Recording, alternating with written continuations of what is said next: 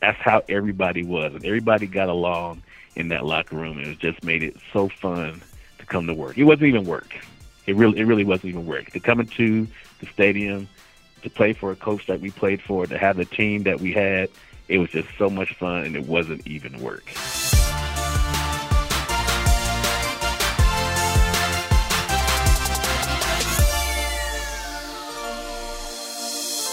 Welcome to another drama-filled edition of The Waggle, your $1 million edition, if you will, Chezzy, which, let's face it, even when Austin Powers kind of blew up on the scene some 20 years ago, $1 million even wasn't what it was then, but I digress, right? I still take $1 million. You? All day, buddy. There we go. That's why we work in media. My name is James Cebulski alongside David Sanchez. We're going to look ahead to week number 5, a bonus game in week number 5. Chezzy's also got some hot tips on how you might be able to take advantage on maximizing your point return on CFL TSN Fantasy Football. I got a couple of Garys, Cebulski. You got some Garys, okay. And you know who likes Garys? Everybody likes a Gary. You know what else is a really good? You know who else is a Gary right now these days? The Hamilton Ticats are Garys right now. The whole collection of Garys right now. And what Chezzy means, and if you're a listener of the show, you know what it means. But for those of you who may be joining us for the first time, first off, what took you so long? But secondly, Chezzy, what does a Gary mean? Well, a Gary is what happens when you play the your chances of putting up 400 yards passing against the Ticats is a Gary. That's a guarantee. It's a guarantee, and a W that comes with it too. So it's like getting a great report card to bring home. It's like, this one I don't need to hide from my parents. This is one I can actually show. Hey, did you see? I got an A. No What did you get it in? I got it in beating up the Hamilton Ticats. That's what I got. Cebulski, no Kane, no Emmanuel Davis, and more importantly, no Orlando Steinauer. So they're taking some time. We're joking. We're having some fun with it. I'm not I'm concerned, but their team is still a team I think has an opportunity, if they pull things together, to be a team that can still contend at the end. And one other thing, while we're on the Ticats, I spoke to someone before camp started, a member of the organization, and they told me that this team had the most leaders of any team they had been around, and they've been in the CFL for over a decade. And this group had the best group of leaders that he'd ever seen. And that to me is, I mean, he named a few of them, guys I didn't know were necessarily leaders, like Adrian Tracy, Larry Dean. Just some guys I didn't know. I know that Simone Lawrence is a leader, and I know Zach's a leader, but some of these other guys that I didn't know were leaders. Yeah, I know John Chick too. I didn't know some of these other guys that he had mentioned. And I just, when you go to the extent of that to say maybe the best group of leaders that ever been around, this is before, this is not saying it to save face for an 0-3 start here. This is just saying it before the season started. So that being said, I think the locker room will stay together, and when you have a locker room that can stay together, and you trust the process, and you have Zach as a quarterback, I think you get some of these guys back off of injury, and find a way to remember this receiving core too are guys who Zach hasn't spent a lot of time with. There's no Terrence Tolliver, no Andy Fantus, no Chad Owens. These guys are going to take some time. So add that to the mix, along with the missing defensive backs and a new DC. It takes time, and it's understandable. Well, hey, on the positive side, they're only a point back of the defending Grey Cup champions in the East Division, so there's something. There's a nice consolation, too. But, I'll say this. Davis, you were the one who I think first raised the issue right here on this show a week ago, talking about some rumblings that there might be some tension, or there might be a little bit of a disconnect with respect to Kent Austin and Zach Collaros. And I don't know if I said that. I said it. Maybe I had heard that, and I had heard some rumblings. Yeah, okay. That's it. Yeah, you had brought it up and saying. Did you see Kent in the press conference after the game? He was not happy with who brought that up. That was Glenn Suter. He jumped on to bringing that up. Now, first thing you want to do is lead the show off. Davis, you were the first one to bring that up. What are you trying to do? No, but I want to give. ratings, eh, Sobalski? Exactly. I want anything. Eh? But in fairness, hey, we don't obviously have we're just a podcast. We're just a lowly podcast here, everybody, to channel my inner frozen cake. Yeah, exactly. We could say everything. You were the one who first reported that it was Doug Flutie who had signed with the Argos back 21 years ago. No, I would say this, and I just want to point out that you had brought up there might be, and you had heard some rumblings that there was some disconnect. Not that you had matter-of-fact information, but there were some rumblings that you had heard. I heard it several times, Yeah. And so that got magnified, and obviously somebody else had brought it up in a much grander platform on a national televised game live with Glenn Suter, who brought it up, and others had followed up with the questioning. And everybody's very insistent, and both Zach Collaros and Kent Austin, and Kent, to your point, was ready to kick the you-know-what out of I think it might have been Drew Edwards who raised the question after the Hamilton loss. It was Shinetti who asked the question first. Was it Matt? Okay, it was Matthew Shinetti, and he jumped on Shinetti, and someone else, might have been Drew Evers, who chimed in and kind of helped out Shinetti, or jumped in with Shinetti to back him up on the facts of exactly who said it. So they had a 2-on-1 against Kent at the time. And even then, with no disrespect to Matt or Drew, but I Ken still looks volatile enough to maybe handle the two of them in a 2-on-1 match. Volatile is a great word. I don't even know if I'd like you and I to handle angry Kent Austin at that. He's got that stare. I'm not messing with him. He's got that stare. No, I'm not messing with him.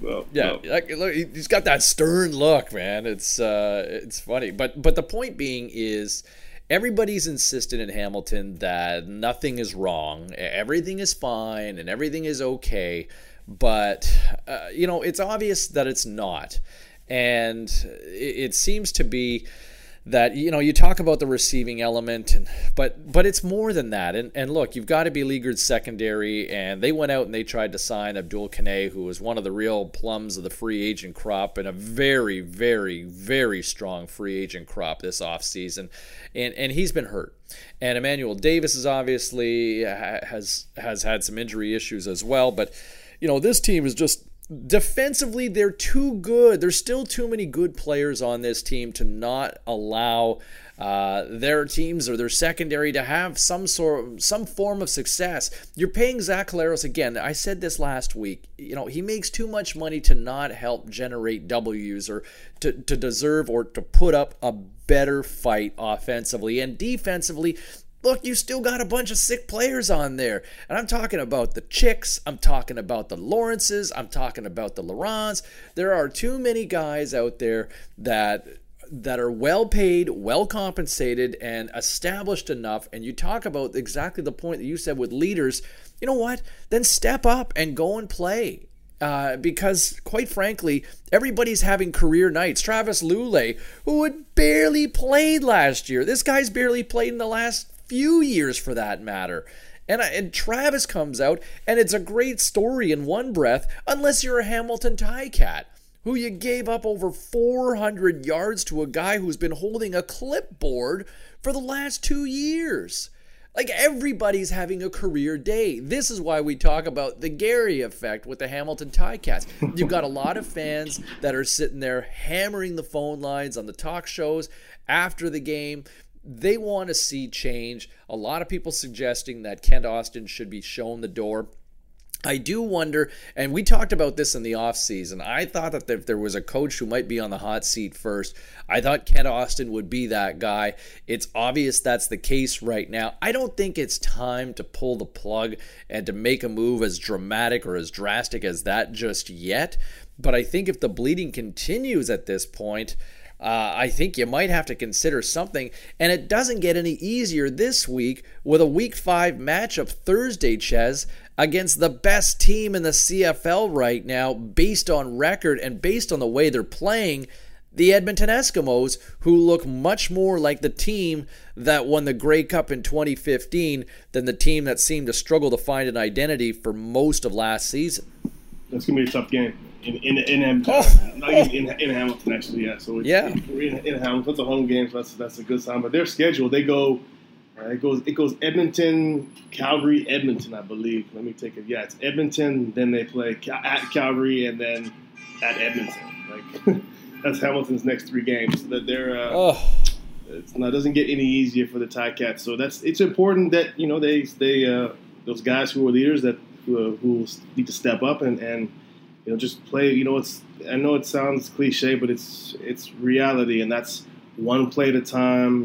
One day at a time, one play at a time, and that's the only way you can dig out of these things. You can't get 4 wins on one player in one day, and so you can't get you can't play 4 quarters in one play. You got to take it one play at a time and just hone in on doing your assignment and getting that play done and moving on. And that's the process that these guys will, the vet guys and leaders will know how to handle this. And that's the only way you can go about it, and is one brick at a time, buddy. Yeah, and in fairness, and look, in the case of the Tabbies, it's not out of reach just yet. First place is only 2-2 right now in the East, and you've got a game in hand, having had a bye week in week number 2. So, you've got a game in hand. You win 1, you win 2. You're right there in the thick of things. You're only a point back of the defending Grey Cup champions. So, it's not like they're the only ones that have scuffled. It's not like they're the only ones that have had a tough go so far in the first month or so of the CFL season. But it's been the alarming play on the field on both sides of the football, the struggles offensively, where we saw an improvement against the Lions, but still not enough, and just the way that they've been absolutely kicked around defensively, where I thought that this might be a real strength of the team. It clearly isn't right now, and that might be something that you have to keep an eye on in terms of what sort of changes they might make. I know injuries play a part of it. Obviously, Abdul Kanay is a game changer on the field, but one guy does not make a football team, Ches, and you know that as well as anybody. I mean, one guy can certainly have an impact if you're a star player, but it seems to be much more than just, hey, we're missing Abdul Kanay right now in Hamilton. No, let's move on from Hamilton. But I'm with you. But it's the receivers too. Yeah. Also, we gotta remember that too. But there's a lot of pieces that go into this. But we'll see what happens. Yeah, okay. We might as well get into the issue. So that's the latest on the Hamilton Ticats. We might as well get into it. It's certainly been much discussed over the last week or so. The $1 million flag and the issues that people have had with respect to officiating on that play last week between the Bombers and the Argos. And we know that the CFL, the Bombers, and Safeway Sobeys, they all reached out to Karen Koldis, who's now become a household name across Canada. Karen, you're a household name, and I don't know if it's for the right reasons. At least you didn't get arrested, and that's a positive thing. But unless you've been living under a rock for the better part of the last 7 days, Safeway has the $1 million play, and so what happens? You've got a touchdown return in the first quarter, and then in the second quarter, you had Levi Noel called for an illegal block on Winnipeg's Mike Miller, and it ultimately negates a $1 million prize being handed out to Karen Koldis, who was the eligible candidate for the thousands and thousands of people who enter this contest with Safeway Score and Win, and a $1 million opportunity, a great promotional opportunity, and a real feel-good story that generates buzz. You think about the headlines: fan wins $1 million in CFL play, but instead the flag is thrown, the play's negated, the $1 million gets put back in the bank, and the headline, even on ESPN, even ESPN's talking about this, Ches, and it's, the flag costs fan $1 million, and we're talking about it in a negative light, and it seems to be officiating that comes up time and time and time again. Is there a problem with officiating? I think a lot of people would sit there and say yes, with respect to the Canadian Football League, and I think there's the inconsistencies. The officiating has jumped leaps and bounds, and I think is whoever threw that flag, he's the one that needs to be scrutinized and needs to figure out, because there's no way he actually saw that whole play go down, or he would have thrown the flag. What he did see, though, was Miller hit the ground, and Levi Noel being behind Miller, and the fact that Levi Noel, what's Noel's first name? Levi, right? Noel being behind Miller, and then Miller being on the ground. And if you see that, then it looks like a block on the back. But if you would have saw where Miller came from and watched Miller run in front of Noel, which forced Noel to put on the brakes, and that's how he fell down, then he wouldn't have thrown the flag. So that's anyway. My point is, my point is, sorry to interject, James, but I don't think that, because I've heard this about that. I've heard a few people say the officiating. I think that's nonsense.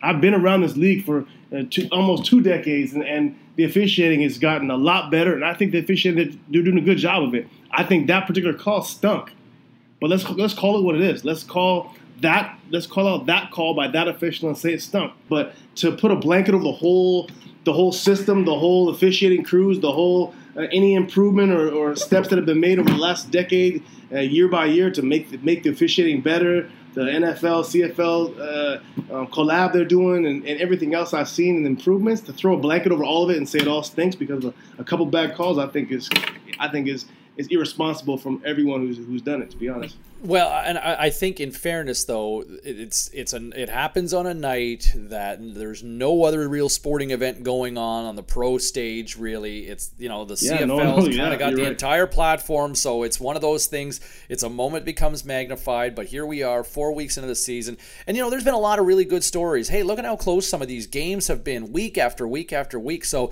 I mean, you talk about the parity. There's been a lot of positives that have been overshadowed, but I think you look at week one, you look at the opening season, you look at some of those plays in the first couple of weeks of the season, the questionable touchdowns, the reviews, the plays, were they fumbles, were they drop balls, did they cross the goal line, did they not? I think that's where it's fresh in people's minds right now. I think the good still outweighs the bad. I think we have video replay, which ultimately scrutinizes the game, and it's a lot easier to call the game while we sit on our couches at home with a remote in our hand and can rack back the DVRs and the PVR systems. I am the master of just rewinding and watching a play over and over again, even in a commercial break while they're still reviewing a play. I get it, and it's a hard, thankless job for officials, and I think any minor official in kids' rec league programs, whether it's minor baseball or minor hockey or minor football, soccer for that matter, everybody that steps up to be an official puts themselves into be subject to be scrutinized time and time again. It's like being a cop in a lot of ways, right? You're always the villain when you're handing out tickets. Everybody hates a cop when you're, and so from an officiating standpoint, I think the good still outweighs the bad. People. Yeah, or you're tasering people, exactly, or clubbing somebody. Yeah, I mean that's. Oh, wait a minute, that's what we'd probably call a bad cop sometimes. By the way, I love the police. I love the police just like you do, James. I got love. I have love. I've only had good incidents. Again, Ches, that's because the good outweighs the bad. Unfortunately, a bad play or a bad everybody official, wants to talk about it. Yes, everybody wants to talk because that's my point. It spoils it for everybody. That's my point. It spoils it for everybody. Please isolate. That's the point. I'm not going to continue to beat this to death because I want to talk about some football. But the one thing I will say on my end to end it is just isolate. I'll jump on it if it's fair and it needs to be talked about. I'm all for being real and talk about it. And if it's BS and it's a bad call, then hey, it's a bad call. We all make mistakes in whatever we do, and let's point out and let's move on with it. But isolate it. Don't blanket the whole thing. Oh, here we go again. Oh, wow. That's just nonsense. It's piling on, and it's what you said. It's haters, and it's people just looking for negativity. And unfortunately, there's more of those than positivity. And I that sells. Those stories sell, and it's just the way of the world these days. And you'll read a story about that more than you would about the good of a game. Ches, two things I do want to point out. For one, I would say this with respect to the play, and maybe we should start looking at the idea that the league should consider changing the rule to a degree that, as opposed to penalizing, look, even if there's no way that he would have that return would have been caught. That was going in for a touchdown. No ifs, ands, or buts about it. And I go back to the play back in 2014 of that Grey Cup where Brandon Banks is running one in for a touchdown. But there's a flag called some 20 yards behind the play that is ultimately not going to impact the score. And maybe we should start looking at if it's after the fact that, look, you weren't going to stop the guy to begin with, then why not penalize the play on the kickoff as opposed to penalizing? Yeah, because you want scoring. Yeah. You want scoring in the league. We want highlights. We want that is plays. A rule, James. That is a rule. If I know that on a certain play, if it's a block or a penalty or something that happens beyond the point that has no effect on the play, they'll tag it onto the kickoff. They won't take that. They won't take back a touchdown unless it's. That's actually a rule. Yeah, but I guess I just don't see it enough on those plays where it seems so obvious that somebody's going in for a score, but it's constantly called back. So hey, maybe I'm wrong on that, but I just think that there's got to be a way to tweak this to prevent impact plays from being negated as a result of something that's happened 30 yards behind. And I just think that there's got to be something to meet in the middle. The other thing that I thought was interesting is Rod Peterson, the voice of the Saskatchewan Roughriders. He made a note in one of his blogs the other day that the Argos had an opportunity to challenge that play and chose not to. That was a reviewable play. That is the $1 million flag. No, that the Argos had an opportunity to review that.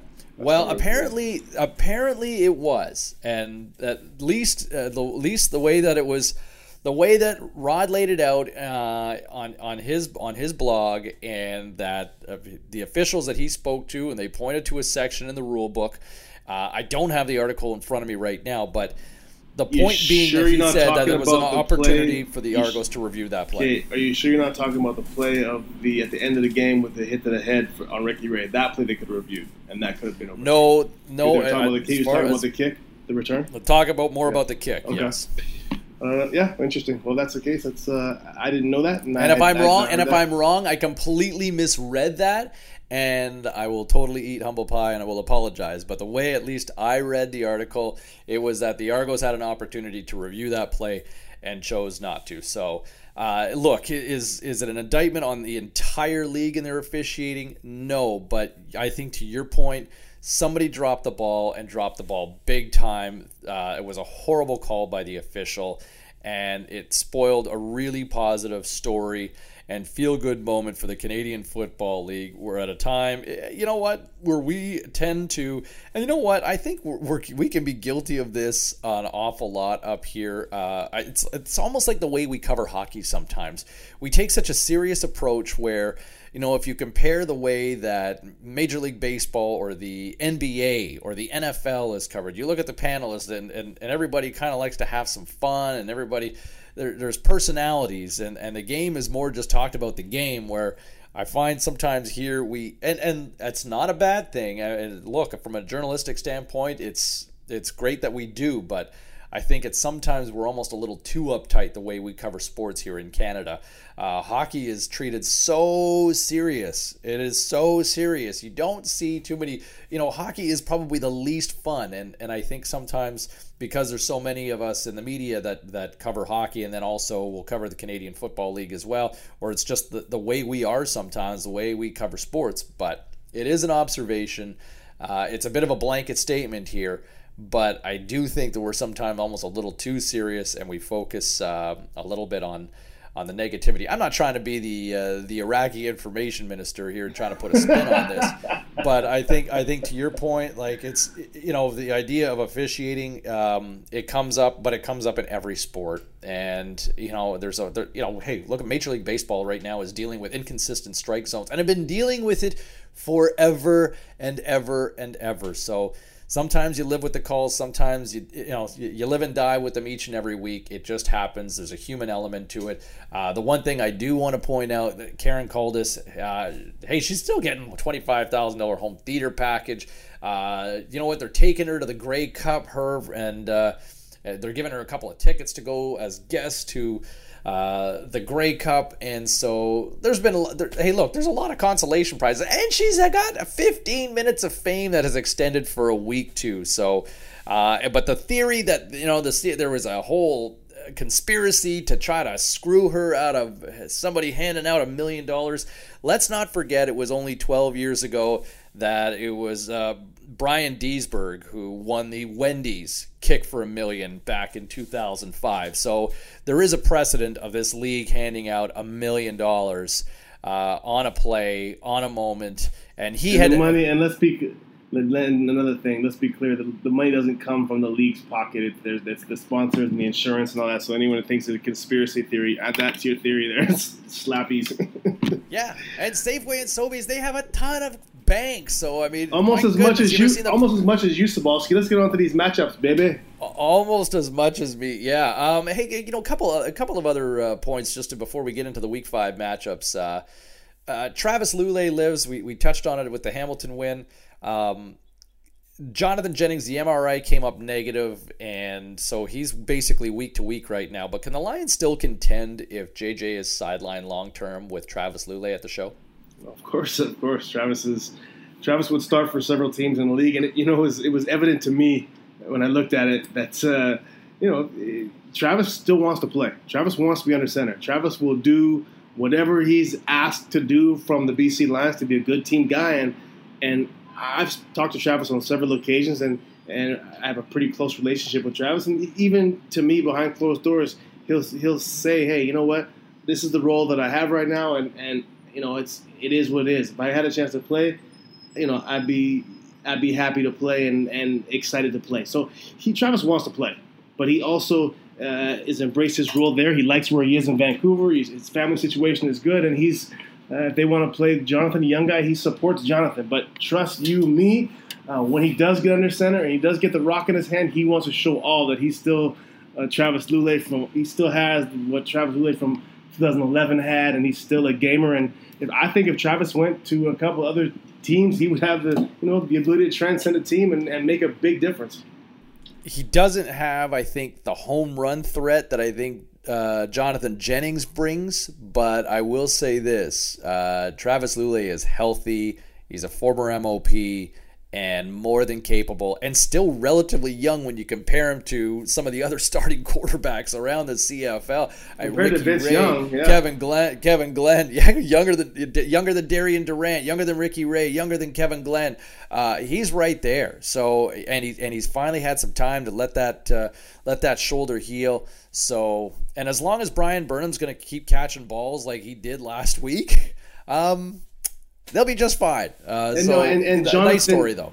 I'm with you. Jonathan brings a dynamic that you can't overlook. He's got a live arm. He's young. He's athletic. He's a dynamic guy. And to beat Calgary, you're going to have to be special. So, and I think they got a pretty good 1-2 punch. So let's leave it at that. Done. Jerome Messam, and I know there were some Calgary fans that were upset. There were a couple of fans that were upset that we didn't talk enough about the Stampeders, so we're talking about them now. And Jerome Messam, we're talking about them walking into Montreal and getting the business from my old Alouettes there. And got spanked. And you don't even have Drew Tate at quarterback as an excuse this time. And Rakeem Cato wasn't even under center for the Owls.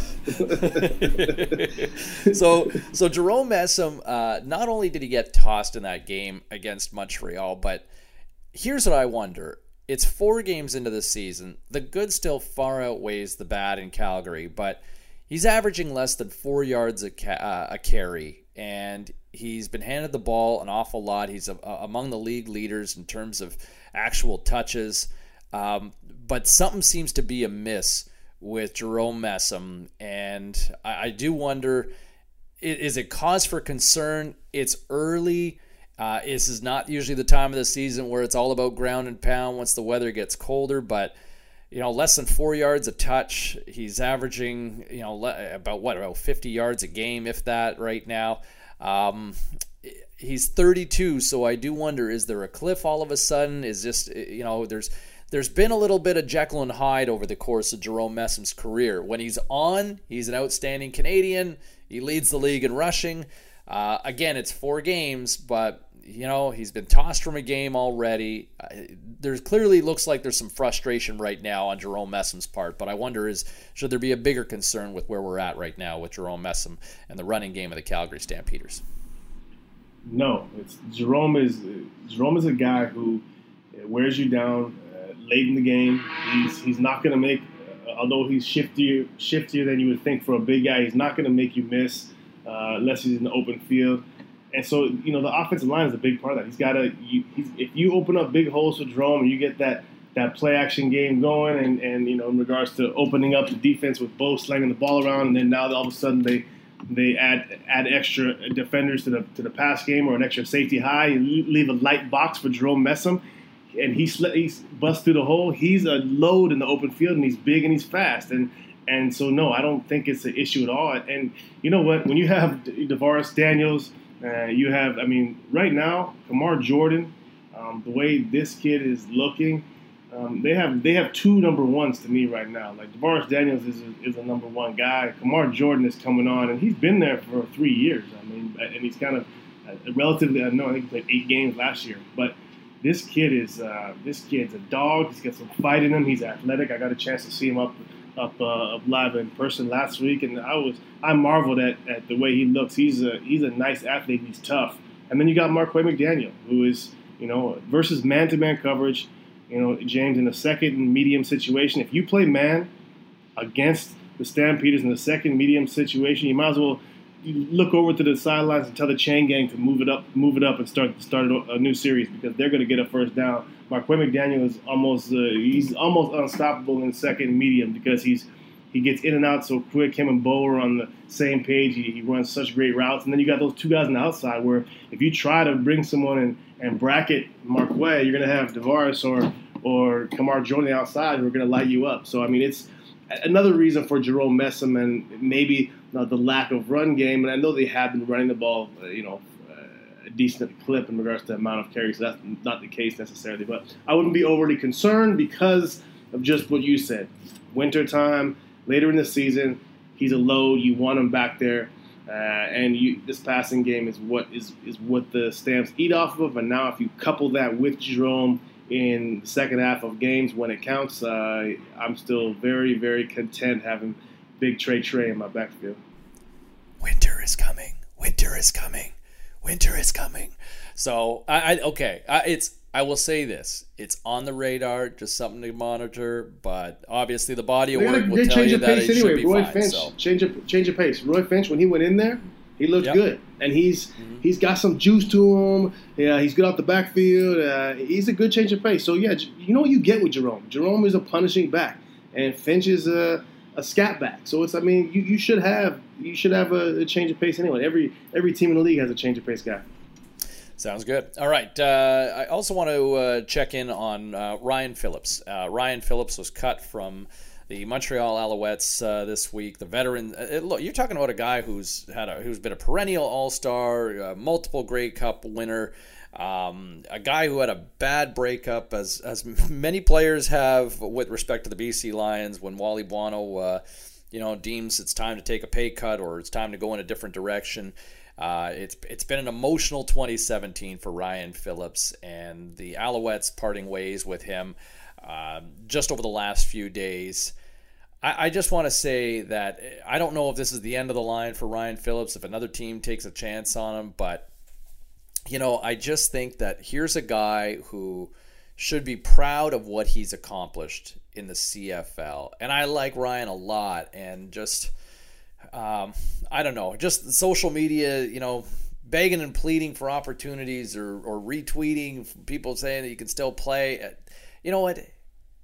That's great. And if you feel the need that you want to do it, it's your social media account. But at the same time, I would say this, when I see with Ryan Phillips, this is a guy who's put together at least a consideration to be a Hall of Fame candidate. No doubt. For the Canadian Football League.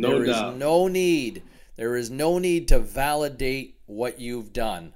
And if it's time, then you know what? I would say this. Congratulations on one hell of a career, because the vast, overwhelming majority of players in the Canadian Football League would kill to have had a career the one that Ryan Phillips has just posted over the last 12 seasons.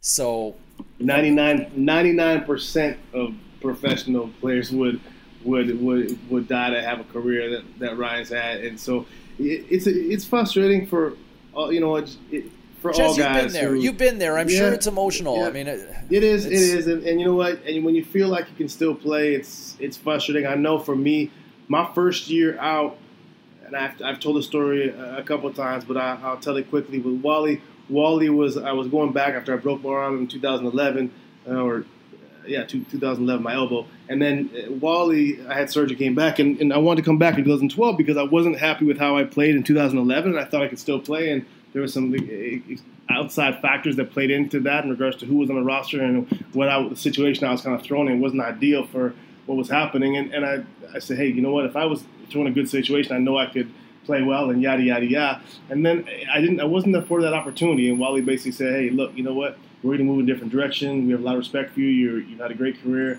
We want to just let you know now. And he gave me a chance to walk away. I was not able to watch football for the next year. I didn't watch football at all. I did not follow the CFL. I didn't look at the NFL. I spent my time doing other things I wasn't able to look at. And I'm a huge fan of the game too. I don't just play the game. I'm a huge fan. I watch every game. I rewatch. I'm a fan. And I wasn't able to look at the game. It took me about a year and a half, and then I finally come back. So for Ryan, that might be the situation. I don't know if he's going to get picked up. I think BC would be the ideal landing spot for him. For sure. Yeah, because of he could end that way, and he could be a backup guy. And I think that's ideally originally what they wanted to do was have Ryan as a kind of a mentor and an extra DB back there in a backup capacity. But I think now they've got their roster pretty well set, and they have backups already that are pretty good in the situation. So I don't think there's necessarily a fit for him there. But that being said, maybe he just steps away. I know he's got a young family. He's had a hell of a career. Maybe he steps away and is able to just get a step away from football. But if somebody needs a DB and a guy who can play multiple positions, Ryan looked pretty good at camp. When I got a chance, he was injured. But when he came back, he looked nice. And the coaches told me that he was actually one of their better guys. And so just the fact of him being older and wanting to move in a different direction, I think, and not wanting to play him anywhere other than free safety, I think was the idea. But if a team does need a guy who can play multiple positions in a pinch, Ryan it will be there. And I think someone needs that, then he'll play. If not, then I'm with you, James. Tip of the hat to a guy who has had a heck of a career, a real ball hawk, great ball skills, great instincts, and he's been a heck of a player for a long, long time. Maybe Hamilton can use some help for a couple of weeks until they get healed up. But exactly that point. It's just I would rather this moment be appreciated and to just be respectful, see where the chips go as opposed to the hard feelings. I know it's an emotional time. I know it's an emotional business, and if anybody's ever been in that situation, I can totally empathize. When you feel like you've been wronged some way professionally, and you want to take it out, but I don't know if social media is the best way to go. Sometimes it's best to just catch your breath, take a moment, as opposed to reacting. And hey, as somebody who can be a bit of a heart on his sleeve type of guy, I can appreciate that. And it's been a struggle for me at times over the years, knowing when to just time to zip it, because you're ready to go onto social media and just blast somebody or rip on somebody or crack on something. So I get it, but it's you're telling me. Yeah, exactly. Thank you. And Trust me. There's a ton of us who've been there. Whether it's something as hey, it goes back to like getting a ticket or something like that, or if your mail gets screwed up or whatever it may be. So we've all been there, and I would rather this moment be celebrated if it is the end of the line, and as opposed to looking at sour grapes. But I regardless, this will pass, and I think when the day is done, or years from now, we will look back on as Ryan Phillips as being one of the great defensive players of his generation and his time during the 2000s, and congratulations on a great career. And you know what? And if it's not done yet, then that's awesome. So Ryan, we wish nothing but the best for you.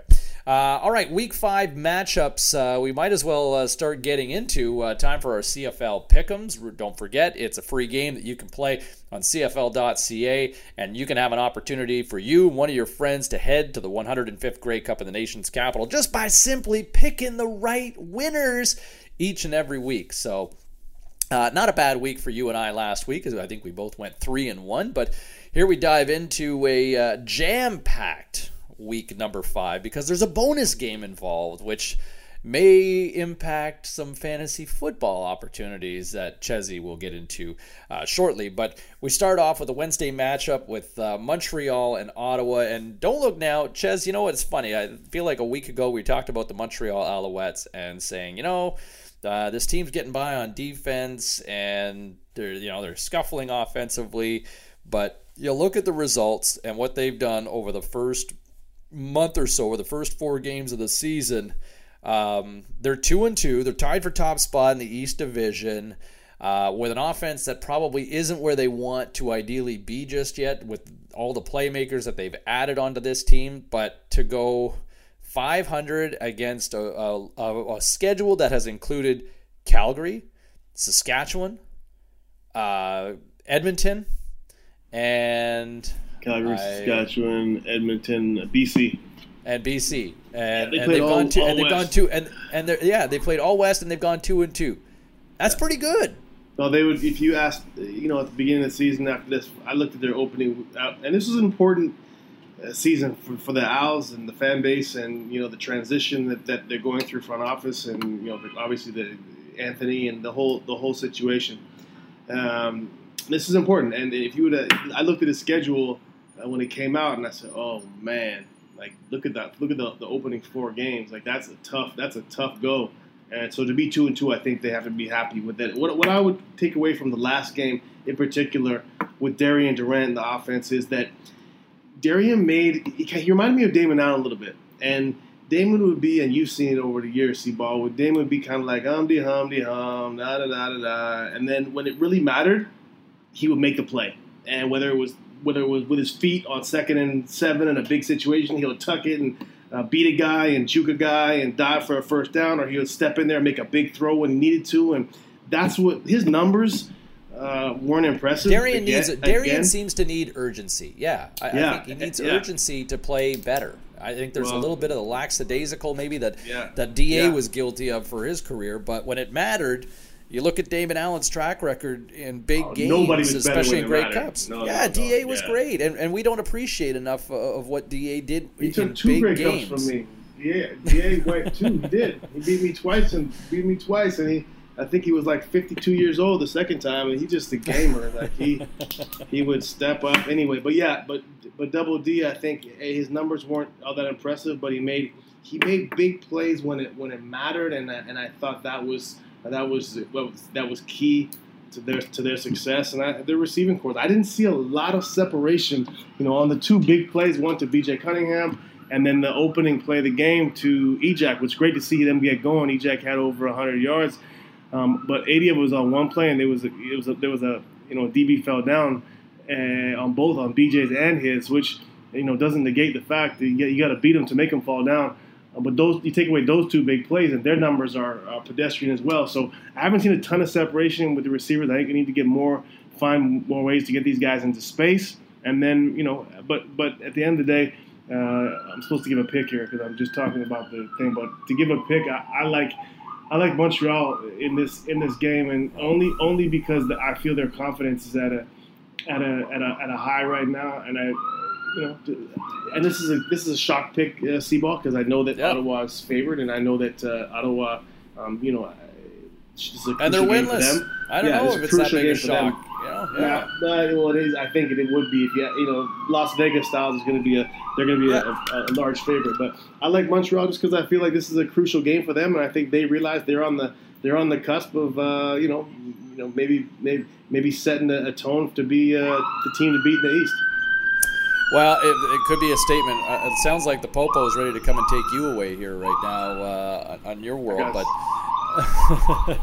you got it. Don't joke. Don't joke around. Listen, I'm gonna go. I'm gonna go with Ottawa, But I'm also I've got a big caution flag on this one here, because this is a horrible stretch right now for the Red Blacks that, I think I think a lot of people have given Ottawa a hall pass. They've come up short. The games have been tight. Offensively, you look at what they've done. The numbers have been spectacular from Trevor Harris. He's averaging about 350 yards passing a game. Ellingson, Sinopoli up there. But again, every time I see Ottawa come up on the losing end in these first 4 weeks, it's because they're on the wrong side of these big plays. And I think after Wednesday, if Ottawa comes up short again, I think this is where the alarm bells go off. This is a game, I think there's going to be a lot of pressure, and I think there's going to be some of those jitters where Montreal can kind of play a little fast and loose here. To your point, I think that's advantageous for the road team here. But I think Ottawa, there's some desperation now. I think Ottawa needs this game. I like Ottawa to get it done. But I'll tell you what, we've all kind of sat there and said, and everybody's, Ottawa's fine, they're fine. I'm just as guilty and you and I have done it over the last couple of weeks. But the fact is, 4 weeks in, 0-3-1. They have yet to win a game, the defending Grey Cup champions. They can easily turn it around this week, but this is a brutal stretch with 3 games in 11 days. Give me the defending champs to beat the Owls here, but I'm nervous as I make this pick. We go to Thursday, Hamilton, Edmonton. Edmonton rolls into Steeltown to take on the Tabbies. Chezzy, it's crazy because the numbers will tell me everything that I should be taking Edmonton. Hamilton's lost 9 of their last 10 games, including last year's playoff appearance. Overall, 13 losses in their last 17 games. The Tabbies are an absolute mess right now. And yet, I think I am going to go with your mindset from last week. I think they are a wounded team. They're a desperate team. And I think somehow, some way, the Tabbies seem to play well against Edmonton based on the last... I know they came up short at Tim Hortons Field in the playoffs last year, but I think the Tabbies find a way to get it done this week. I think this is what they need, and I think they're going to find a way to beat Edmonton, who lost another key player on the defensive side of the football to injury last week. But it's I think somehow I'm just going with the gut. I'm going with the gut. Konar last week. Edmonton lost Adam Konar, who was the backup will. Now they're going to their third will. But it's going to be a close game. I'm with you. I think the Hamilton plays well. Their backs against the wall. They play well, but I think Edmonton wins. But it's going to be close. Winnipeg at BC. You know what? Give me the Lions to keep things going right now. I just think offensively they're really clicking right now. This is one, though, I think Winnipeg really, really wants, though. I mean, this is a real to me, this is a bit of a put up or shut up moment, I think, for the Bombers. Doesn't matter. Doesn't matter. They're out there they're on the road, and they're nowhere near as talented as BC, and they're on the road. BC will you're taking the Lions on that one also, too? And also I will what you mentioned earlier about the fantasy. There's a little bit of some value pick for you guys that play the TSN CFL fantasy game. If you haven't signed up, join our group, the Waggle. Start your own group. It's free, and I'll give you your first piece of advice for this TSN CFL fantasy, and that is Travis Lulay is listed this week under quarterbacks. Quarterbacks usually go for between 9,000 and I think the most was 14,000 was Mike Riley at one point. And this week, Mike Riley, or do you mean Mike Riley? That's the last time we do that this season. He's So they have right now, as of today, I don't know that before we started, they had Lulay listed as a backup quarterback salary, which was.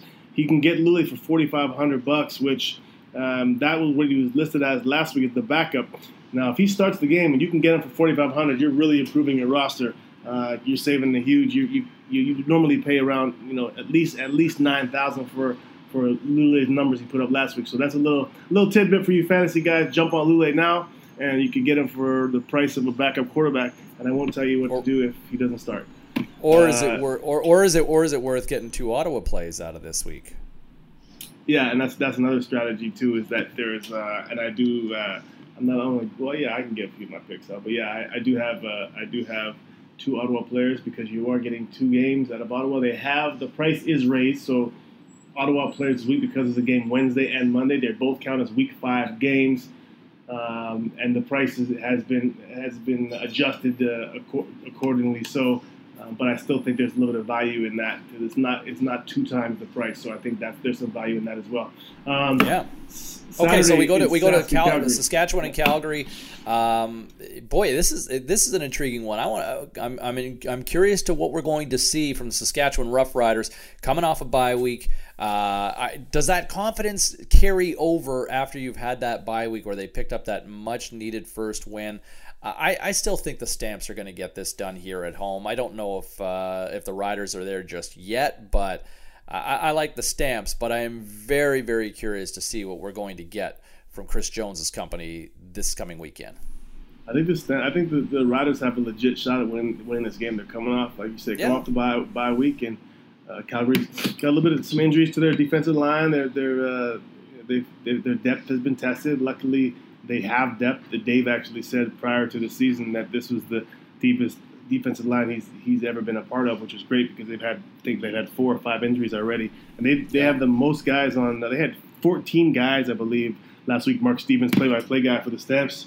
I was talking to him before the game. He said that they had 14 guys on the 6-game injury list. I was like, what? Is that even possible? Anyway, I like Saskatchewan to give Calgary a game. I'm going to take Saskatchewan. I'll take Saskatchewan. Just try to gain some points here. I don't know if they'll beat the Stamps, but I'm going to take them because I think it's going to be close. I think it's going to be close, and why not? Why not? What's funny is as good as Calgary was last year, the Stamps are in pretty much the exact same spot that they were in at this time a year ago, where they had 2 wins, a tie, and a loss this early in the season. So they can easily break on out here, or we'll see. Or maybe Sasky keeps the Stamps within the pack a little more this coming season. We go to the final game of week number 5, and it's a special one in Toronto as the Argonauts are acknowledging or honoring. They've got a Doug Flutie bobblehead. They're honoring the 96-97 dynasty run of the back-to-back Grey Cup championship teams that were so dominant, maybe the most dominant run in CFL history in back-to-back years, 15 win seasons each year. They've got 1997 pricing for 2 tickets for 1997. They're really looking to try to just pack BMO Field and get a lot of fans out there, enticing with the bobblehead as well. A lot of marketing play here. I think Flutie's going to be in the house as well to take on the Red Blacks. So it should be an amped up crowd. Should be a good crowd at BMO. And I just wonder if Ottawa's going to have anything left after playing. Tell me this, as a player, how hard is 3 games in 11 days? Not bad if you're taking HGH. No, that's a joke, ladies and gentlemen. That's a joke. No, that's a joke. Yeah, it's exactly. Extremely difficult on the body. The recovery maybe some D-ball in your body too, and the recovery is extremely difficult. Especially for the older guys, that will be tough. But it's part of the game, and that's part of CFL schedule, and that's what we all have to go through. So it's a difficult stitch, but it is what it is. I think, based on this one here, give me Ottawa. Give me Ottawa. I think this is the week Ottawa's going to turn it around, and maybe that's the homer in me. But I just thought Ottawa knows what they have to do to beat Toronto, and they've just got to ease up on those mistakes. And this is exactly what has shot them in the foot all year. I think Ottawa's the more talented football team. We don't know the health of Ricky Ray after after getting absolutely throttled in just a dirty shot last week in that Winnipeg game as well. That's disappointing to see, but and you know what? And part of me, I know that they haven't done a great job protecting him on that offensive line so far this season, based on some of those early numbers. But that's not a fault from the offensive line. That was a late hit. That was cheap. The pocket, Ricky was scrambling at that point in time, but I didn't like that at all, but now we'll see if Toronto can, life without Ricky Ray. We'll see, and who knows if Ricky's back next Monday. They've still got some time to see, but I didn't like seeing it. But I think give me Ottawa here on the Monday game as well, and after a brutal stretch for them. I'm with you. I got Ottawa. All right. And don't forget to play CFL TSN Fantasy Football. You can go head-to-head, match up with Chezzy for an opportunity for you to win a chance to the 2017 Grey Cup in our nation's capital. We mentioned that they were going to be honoring the 96-97 Argos dynasty coming up in just a matter of moments. We're going to catch up with one of the stars from that team, Peewee Smith, Adrian Smith, who was one of the all-time great defensive players in his time and, in CFL history for that matter. Great player, and we'll catch up with him and look back on some of those memories from what a cast of characters from that time. Chezzy, a little before your playing days in the mid-'90s there, but, man, what an impressive cast of characters. Lots of rock stars. Don Matthews' team winning those back-to-back Grey Cups. No shortage of star power and some incredible numbers that Doug Flutie posted that certainly left the CFL on a high before going back down to the National Football League. If you haven't subscribed already, you can find us in iTunes. It's free, and a brand new episode and edition of The Waggle goes right to your device, your smartphone, or your tablet each and every week. He's Davis Sanchez. My name is James Cebulski. Thank you so much for listening. Until we hand out $1 million on this show, which will be never, unless Chezzy wants to make it rain. Right, buddy? Bye. Bye, friend.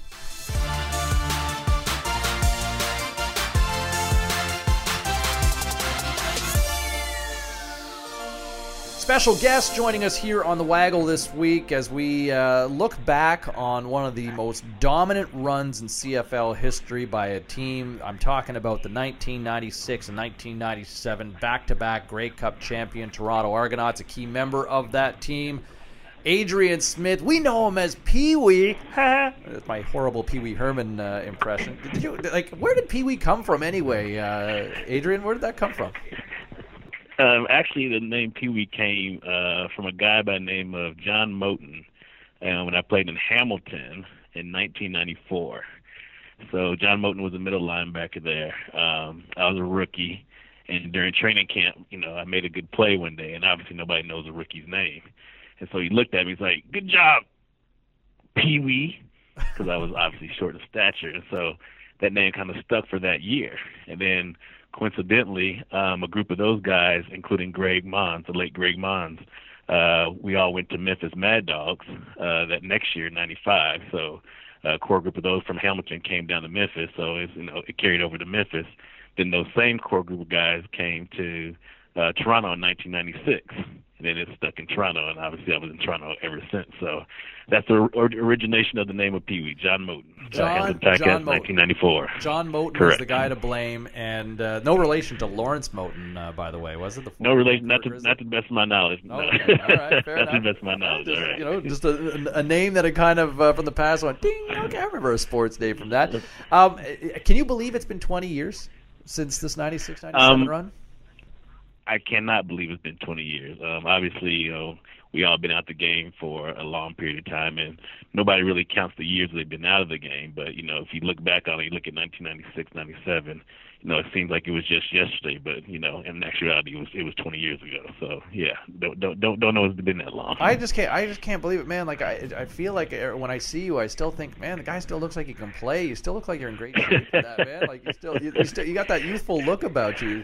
I don't know if it's an oil of Olay or what you're doing, but actually it's Noxzema. I learned that from my grandmother when I was in my teens. She said, use Noxzema and it'll work for you for the rest of your life. But I'm still involved in sports. My son keeps me young. My kids keep me young. He's heavily involved in football and sports, so I get my fix through there. So I still run around with the kids a little bit. I still got it a tad bit. My son beat me running for the first time at 16 years old last year, so I passed the torch along to him, and and I can't run anymore. Wow, it happened. It's finally happening, huh? Oh man, I feel like I still got my kids beat for now, but they're coming up quick. They're not as old as your 16-year-old, but I feel like I got another couple years to hang on. But like when we're playing games like Memory and stuff like that, I'm totally screwed. So I can appreciate that. Tell me this. I mean, the personalities on that team, so many of them. Obviously, it's easy when you win, but with some of those characters, some of those rock stars, and dare I say egos, how was it all managed? You know, the funny thing you said egos was the last word you mentioned, yeah. And I can guarantee you this: nobody had an ego. Really? Nobody had ego, and everybody probably not everybody, but a few people probably had the right to have an ego, i.e. Doug Flutie, multiple MVP awards, i.e. Pinball Clemens, the great returner, great playmaker, Robert Drummond, Vanderjack, O'Shea, Givens, I can put names on and on and on. And nobody had an ego. And I think that stems from the top down. Obviously, the late Don Matthews, he came in there, and he just changed the culture overnight. And he said, this is the way it's going to be. That's the way it was. And everybody bought in immediately. And he would tell us, he's like, hey, you can do it your way. If it works, that's fine. But if it doesn't work, you're going to do it my way. And if that doesn't work, you're going to be out of there. So, I mean, he set the tone from day one of training camp. The tone was set, and there was no questions asked about it. And I'm dead serious when I say that every ego was checked at the door. Every single ego was checked at the door. It's just remarkable. And I always think back when I was breaking into the business, and I was relatively young at the time. At least I like to think I was. But I remember that 96 team. You guys, and I was based in Ottawa, covering the Ottawa Rough Riders final season. And I mean, obviously, the Riders were a mess at that time. There was the whole Horn Chen, and it was save the team and all of that. But I remember you guys coming through one particular year or 1 week, and I remember I was wanting to interview a guy, Rob Waldrop, who had played played defensively. Yeah. Who was a really good college player with the Arizona. And come on up playing with you guys. And I couldn't find him to interview, and I was just working in radio at the time, and I remember of all the people who stopped me, who could see that I was clearly lost or looking for someone, it was Doug Flutie. And he said, "Who are you looking for?" And I said, "I'm looking for Rob." And I remember him stopping and going into the room, into the locker room, looking around, into the room on the south side stands at old Frank Clair Stadium, and he went into the room. And about 5 minutes later, I figured, oh, okay, he's probably just doing whatever, Right. But Doug came back out, and he came over to me and he said, "You know what? I don't see him anywhere right now, but when I see him, I'll let him know you're looking for him." And I was like, wow, Right. thanks. And the fact that he even just remembered that little moment to come over to me and say, look, I looked for him, Right. I couldn't find him. But of all the players, of all the people to do Right. that, it was Doug Flutie. And that was, for a guy who was a lowly radio guy. Was he that kind of guy for everybody? And that's what I meant by like all egos are checked at the door. Like, he's a fun-loving guy. He's a guy, great guy. And I've got stories about that even when we went to Buffalo together in '98. But he's just a down-to-earth guy. Like you say, he has every right to have an ego, to blow anybody off and be like, whatever, he's not here, no harm, no foul. You're not looking for him, right? You're looking for somebody else. So, that's just the type of person he was. That's the type of person that a lot of guys on the team were, from Mazzotti down to Jimmy the Jet Cunningham to, other players, right? That's how everybody was. And everybody got along in that locker room, and it just made it so fun to come to work. It wasn't even work. It really wasn't even work. To come into the stadium, to play for a coach that we played for, to have the team that we had, it was just so much fun, and it wasn't even work. Did it come easy for you guys as a team? Because you guys, I think, lost. I think you guys lost your first game, didn't you, as a team? Lost first game to Hamilton. In a shootout game. And at that point in time, I don't think we knew how good we were. We knew on paper, right? Probably had the talent that we had on paper, but we didn't know how good we were. Again, this is a first-year team.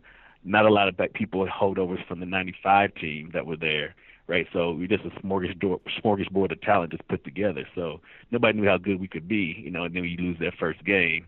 I don't think we were demoralized, right? It's just one game. You're not gonna, lose the season off of one game. But we had to gel. We had to find chemistry. We had to figure out how we were gonna fit people in. Pinball was moving into a new role at receiver at that point in time.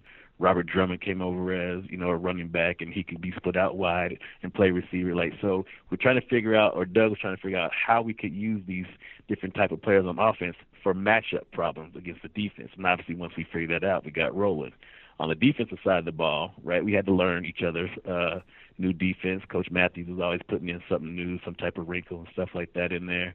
We had to gel together. We had a lot of talent on that side, even when Reggie Givens came back and when Mike O'Shea came back and things of that sort. But once we got on one accord as far as that's concerned, we could peel our ears back and just fly because we knew we were going to get points on the board. Right, we weren't the type of team that was struggling to put points on the board. You don't know if we're going to score.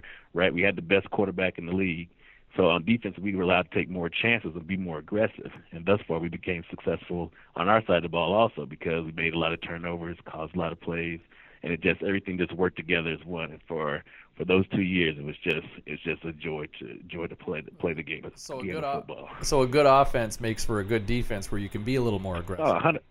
100%. I mean, I've been on teams on the Toronto Argonauts where you're not going to score, and I'm not going to call I out remember some of those teams. Seasons. Yeah, exactly. And I'm not even exaggerating. Coach would literally come to us on defense like, you gotta hold them. Like, you gotta hold them. You can't let them score. Like, you gotta score twice on defense for us to have a chance. Like really? Like, we're not even on offense. How do we get to score twice on defense? But it was literally, I've been on teams where they literally told us that, right? And I'm not even lying. So, I've been on teams like that where you have to be a little bit passive. You can't be as aggressive. You gotta, be a little bit more conservative. Because you don't know when the points are gonna come. But when there's gonna be points on the board, right? Hey, if I make a mistake, the offense is going to pick me back up, or the defense is going to pick me back up, or special teams is going to pick me back up, right? So it wasn't that fear of making a mistake back then because we just knew we were going to put points on the board. Yeah, who was that voice defensively for you guys? Who was that person that kind of settled everybody down, or kind of brought the defensive group together to give you guys a sense of personality and identity? Well, it wasn't like a quarterback situation in Doug Flutie where he could talk to the huddle and calm everything down. What I think we had was on defense was a group of veterans, right? And so everybody knew what the pulse of the defense was. Obviously, you had your play caller, the guy who gets the signals in from the defensive coordinator, which is usually the middle linebacker. But outside of calling the defense, everybody had a hand in making sure that everybody was calmed down. Again, we had a lot of veterans: Donald Smith, Ed Berry, Marcelo Simmons, Alex Gordon, Tim Cofield, Michael Shea, Reggie Givens, Oscar Giles, Johnny Harris, right? Lester Smith. How did right? you afford everybody? That's so many good players. You forget sometimes, man. It's insane. So many good players, so many all-stars, And so again, all that stuff was worked out in practice. It really was worked out in practice. So, you didn't. If I'm a 3-time All-Star, I don't need to be calmed down. If I'm a 5-time All-Star, I don't need to be calmed down. If I'm a 2-time All-Star, I don't need to be calmed down. You just know the pulse of the situation. It wasn't like we had a bunch of young guys running around there. You had 1 or 2 veterans that had to say, "Hey, shut up. Do this, do that." It wasn't like that. Everybody was a veteran. So we didn't have to worry about being calmed down. The moment was never bigger than us. We already been there. We've already done that. And then when you practice against the best quarterback in the league and practice every day, the games came easy. Yeah, I'm sure it was probably an easy prep when you had to line up against Doug Flutie in practice each and every week. I thought just the personalities. Imagine even offensively, Drummond, Jimmy the Jet, Mazzotti. I mean, the list goes on and on. That's where a lot of the trash talking and the competition came was during practice. Again, you got Mazzotti, you got Penner, you got Jet, you got Drummond. You got Mookie, going against me, Marcelo, Johnny Harris, Ed Berry, Donald Smith, whatever. During pass scale, as far as our position is concerned, the skill position is concerned, that's where the trash talk came. That's where the that's where the fun came. That's where the game was. Did it get the heated? game? Practice was the game. The game was practice. Yeah. So tell me this: did it get heated on the practice? Oh, 100%. 100%. Oh yeah. I mean, not heated to the point where you hated one another, but just that level of competition, right? Because nobody wanted to get beat, nobody wanted to get burnt, nobody wanted to get showed up. The defense didn't always want to beat the offense, and vice versa. Oh, you gonna set Flutie in a practice? Oh, he's flustered, he's mad, he's pissed. He's going to the film room to see what you did, to try to rectify the situation. Vice versa, you throw a touchdown on us, we gotta go to the film room to see, hey, what did we do wrong? Where's the breakdown at? Blah blah blah, right? So again, practice was the game, and the game was practice. So that competition got you ready each and every week. So there has to be a story that stands out from a practice moment. One of those 2 years that kind of stands out for you. As far as stories are concerned, I can't say that there's one that really stands off the top of my head. You called me and asked me to do this interview yesterday, and I didn't know what your questions are going to be. So if I would have had time to think, I probably could have came up with one. But the real story you're blaming me on this, Adrian. All right, thanks a lot. The real story is the locker room. That's the real story. And the story there is there were no egos, a lot of personalities, a lot of camaraderie, and a lot of people that just got along. I think the best thing about us is not only did everybody get along, but everybody, offense and defense, like everybody went out together. Like we went to the clubs together, we went out to dinner together. We did everything together. And again, Matthews promoted that, and we embraced that. And I guarantee you, nobody, in a locker room like that, there's bound to be some issues, some concerns along the way, and there's none. There really was none, and everybody really thoroughly liked each other. We played dominoes together. We played ping pong together. There's a ping pong table in the locker room, domino table in the locker room. The meeting place was the locker room, whether it was watching film, whether it was just hanging out, eating chicken or pizza. Flutie would buy chicken and pizza. Pinball would buy chicken and pizza. If you were late for a meeting, you would have to buy chicken or pizza. So, even though, your punishment was to make everybody else happy. So we didn't get fined money, $100, $50, whatever the fine fee was. We got fined. You got to buy chicken for everybody. And that was it. Every Friday, hey, who got chicken? Who got chicken? So, I mean, it was fun. You wanted somebody to be late for meetings, so you could just say, go, go, go, go, go, go, go, go, go, go. You knew, hey, I got chicken. I mean, and I'm legitimately, that's what it was. That's what made it so fun, right? Even your punishment was fun. So the right? the defining symbols and images of the 96-97 Argos dynasty, chicken and pizza.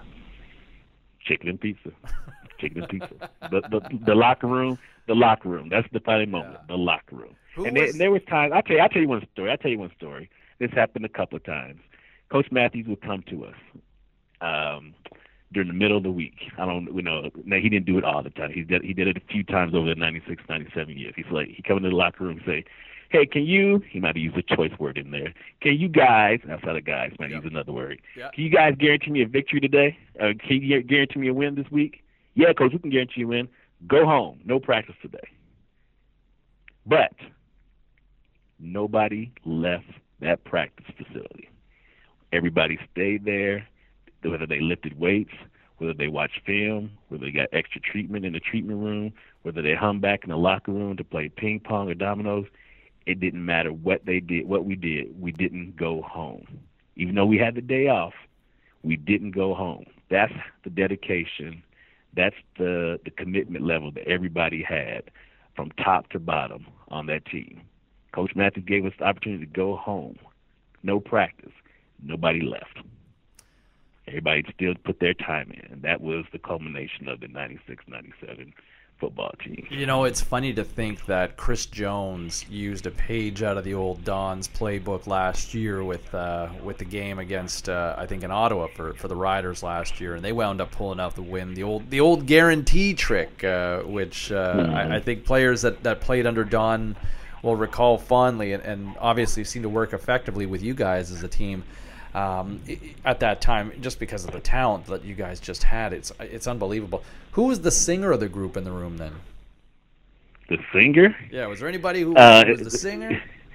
When the music's playing, was there a dancer? Who was the? No, everybody had to perform.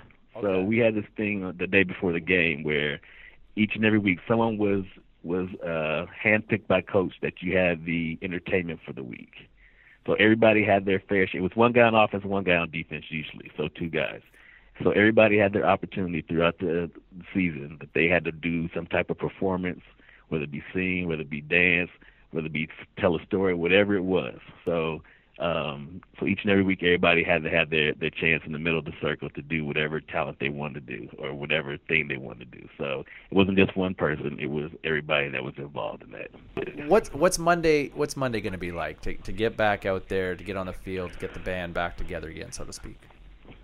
It'll be good to get to see everybody again, to catch up. Obviously, life happens and people go in different directions, and most of the U.S. guys go back to the U.S. and the Canadian guys stay here. There's a few guys from the U.S. that stay here, such as myself and some other people. And there's people that'll be missed that can't come because they're coaching and with other teams in other cities and things of that sort. But just to see some of the guys again will be fun, to relive some moments, relive some stories, relive some memories. You know, it's always, you know, good to see people and you haven't seen them in a while, and whether it be 20 plus years, whether you keep in touch over Facebook or Instagram or whatever social media site that you're on. It's just going to be good to have everybody back in one place again and just to see where everybody is and see that everybody's healthy and hope that everybody's healthy and share. You know, that's the big part. Get the locker room back together and just share. And I guess remember the Don too, who just left us not too long ago too. Yeah. That'll be sad that he won't be able to share this moment. Obviously, I think he'll be there in spirit, and he is truly missed. He is truly missed. If fans and longtime CFL aficionados want to find you these days, where can we find you these days? On social media, anywhere we can check in? I am not on any social media really? sites. I don't do Facebook. I use my wife's Facebook account. My friends keep in contact with me through her. As far as social media is concerned, they have my number and all. I have email and everything like that. But Instagram, Facebook, I have Snapchat. I have none of that stuff. Twitter, I have none of that stuff. There you go. I am in the ministry. There you go. He is living under a rock in 2017. No, I'm kidding. Hey, listen, Pee Wee, I appreciate you taking the time, and thanks for sharing the stories and the memories. It's crazy to think that it's been 20 years already, but the gray hair on my head certainly reminds me that maybe some time has passed. Maybe I need to start using more of that cream that keeps you in that fountain of youth. Yep, so. That Noxzema. Noxzema, there you go. Stay hydrated. Stay moisturized. Adrian Smith, Pee Wee, the one and only, the Argos, one of the all-time great dynasties in Canadian Football League history, being set to be honored on Monday at BMO Field. Adrian, thanks for doing this, and let's do it again real soon sometime. No problem. Appreciate it.